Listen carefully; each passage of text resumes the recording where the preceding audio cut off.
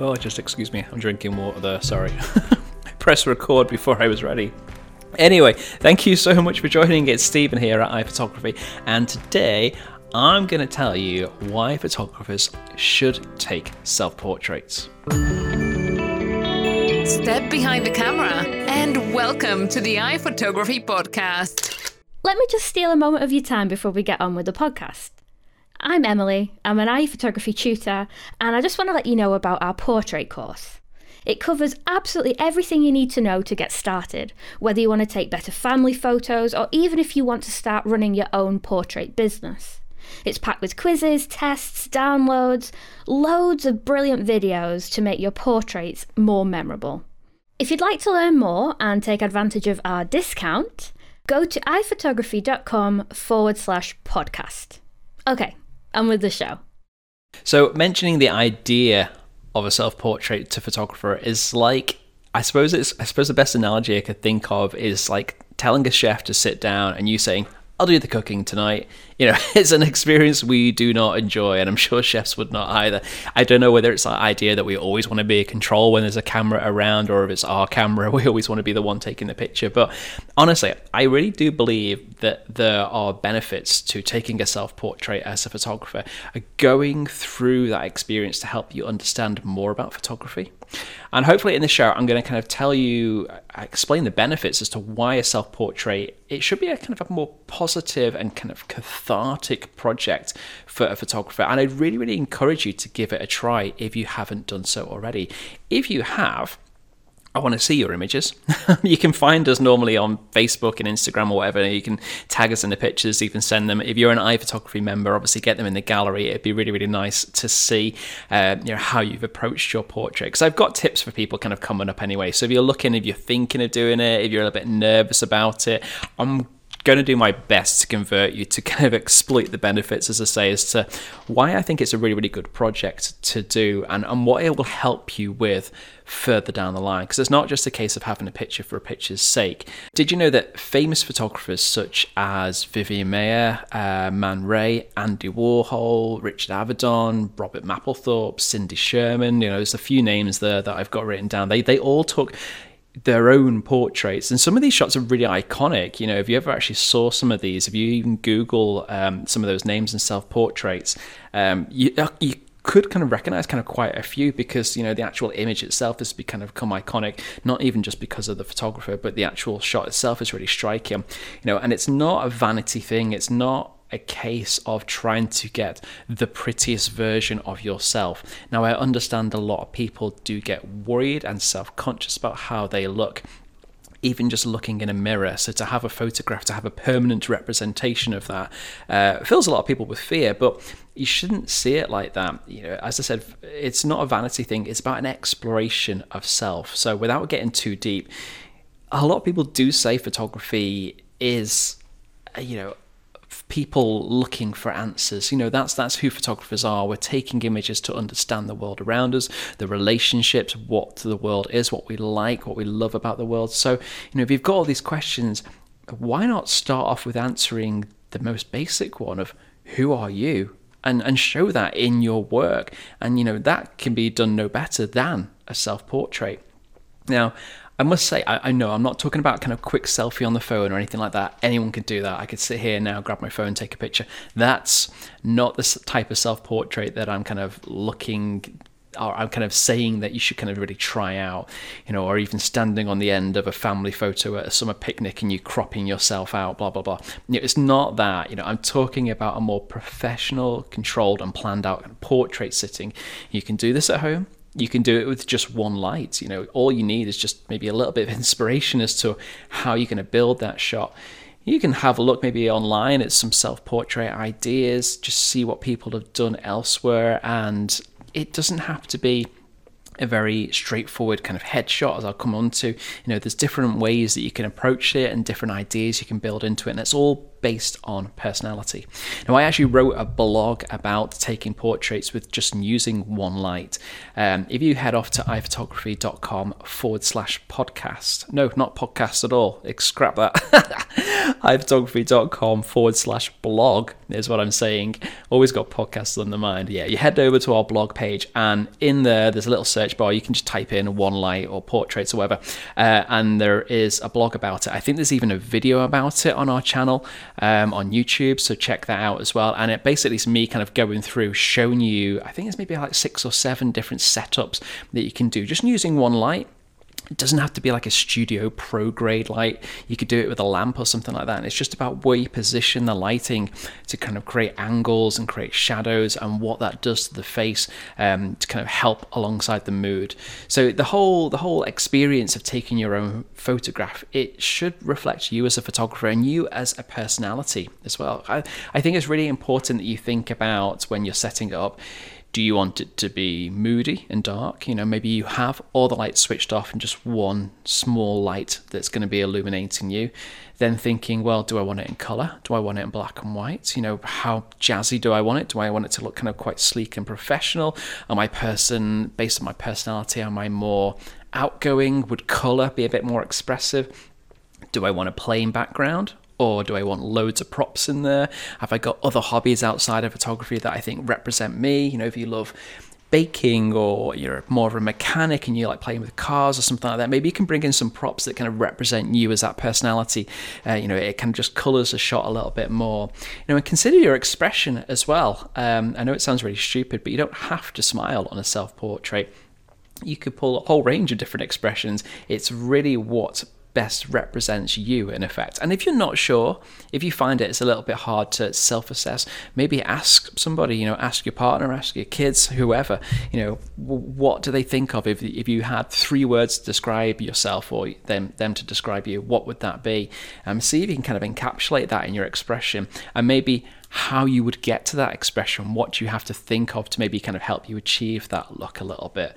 And also the length of the shot, I think, is the other last thing to mention. Do you want a Head and Shoulders? If you prefer that kind of crop, something a little bit tight in and intense, or do you want something full length? Do you want to be able to show off an outfit, or if you've got props that are a little bit bigger, think about the length of the shots that you need, because that's going to obviously help you decide on focal length, maybe how much room you'll need as well.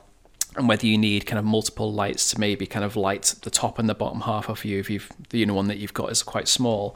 So either way, just kind of make some clear decisions as to what this portrait is going to say, how it's going to reflect you, because you never actually know, maybe further down the line, you may need a really good self-portrait for a CV, or maybe actually hopefully even a photography website. If you're building a website, you're going to need to have some type of representation of yourself on there. People love to see who they're buying into. If they're buying your images, if they're hiring you, clients want to see what you look like. So I think it's actually quite important, if you do want to step forwards with your photography, to take a self-portrait, even just for that reason.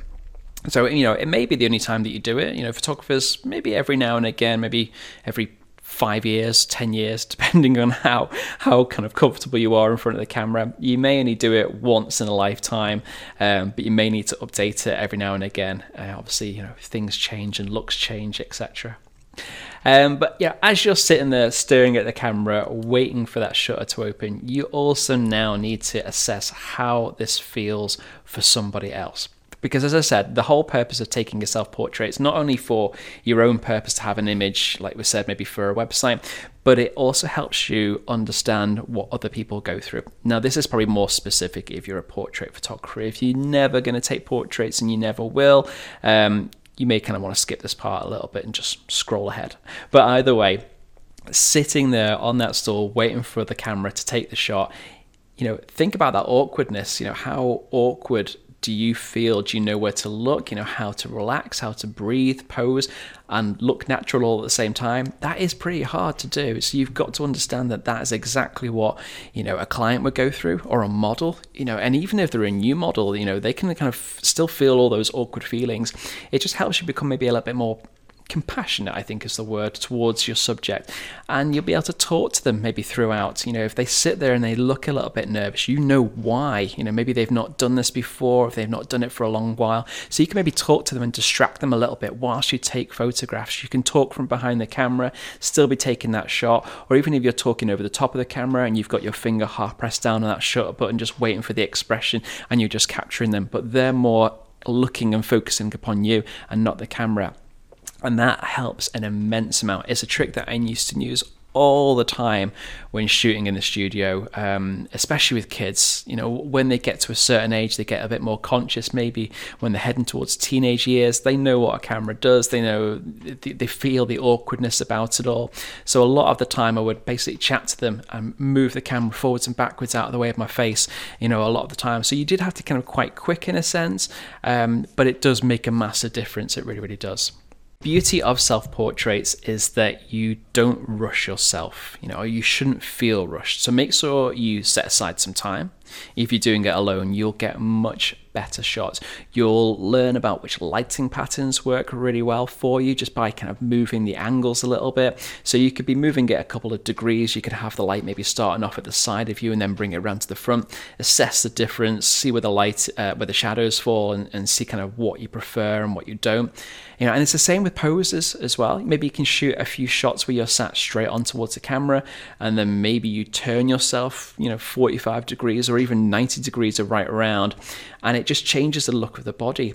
And the shoulders are the widest part of the body, so you ever kind of turn yourself kind of even 45 degrees away from the camera, it narrows the appearance of the body. And if you're ever kind of conscious of the way that you look, little things like that can really, really help just make you appear that little bit narrower and focuses attention more on your face as opposed to your body. So it's a trick that a lot of portrait photographers use. I use all the time when working with clients. But if you understand that change, then it's a change that you can kind of use for clients when you feel it's appropriate or when they've mentioned something like that. But either way, all of this stuff is really going to help you build up your knowledge as a photographer, not just of kind of taking portraits, but of lighting, of angles. And really, it's just a great experience to go through that you'll end up with an image that nobody else could have taken, especially with a self-portrait. I think if you plan it out, it's not always going to be something that another photographer would see. Some people may see different things than you. So your representation of yourself can be very, very individual.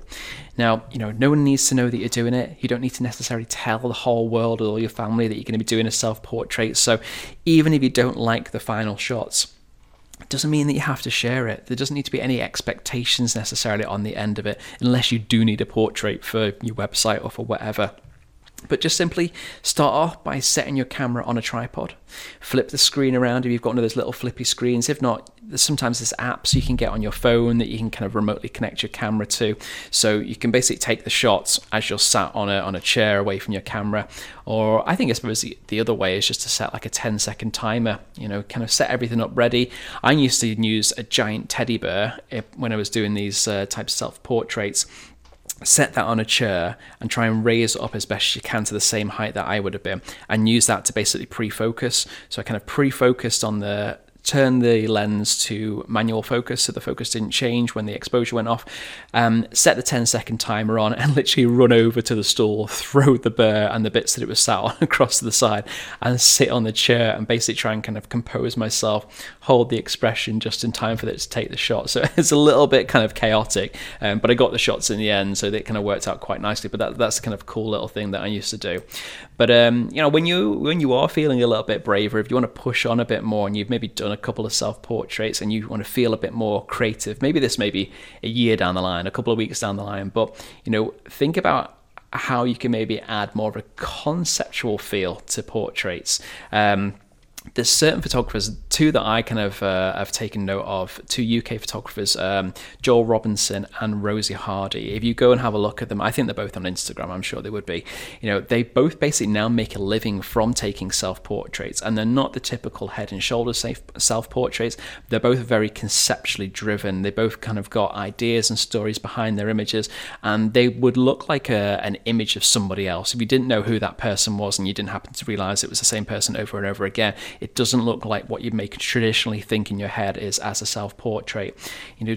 don't be scared of being the face of the photo. It's quite an engaging thing, especially on social media these days, to actually flip the mirror around, so to speak, and show who is behind the content creation in a sense. So, putting a picture of you on your Instagram feed or wherever you kind of post your pictures online, I think it's kind of quite nice, and it's audiences really appreciate that type of honesty, telling the world of who you are, and doing that in a photo I think is a great thing. So if you do really want to start to make a move as a photographer and actually establish yourself as a strong photographer, someone who's brave and quite confident, I think starting with self-portraits is a really, really important thing to do.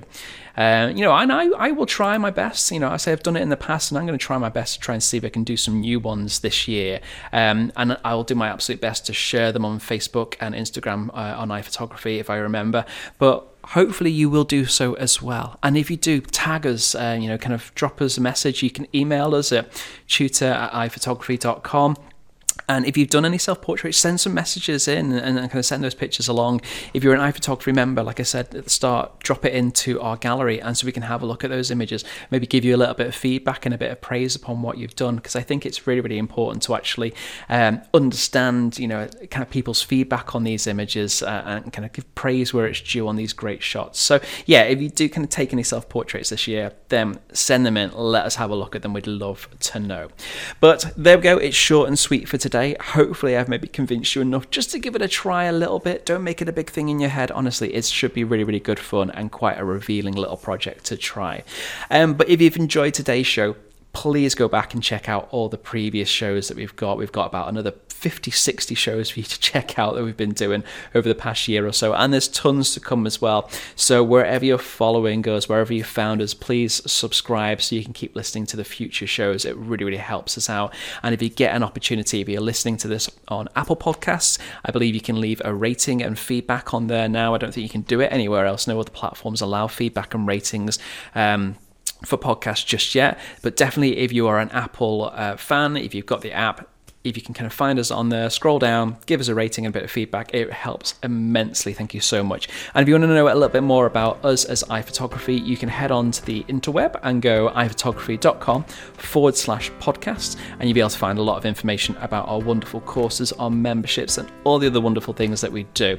But in the meantime, thank you so much for listening, and I'll catch you in the next show.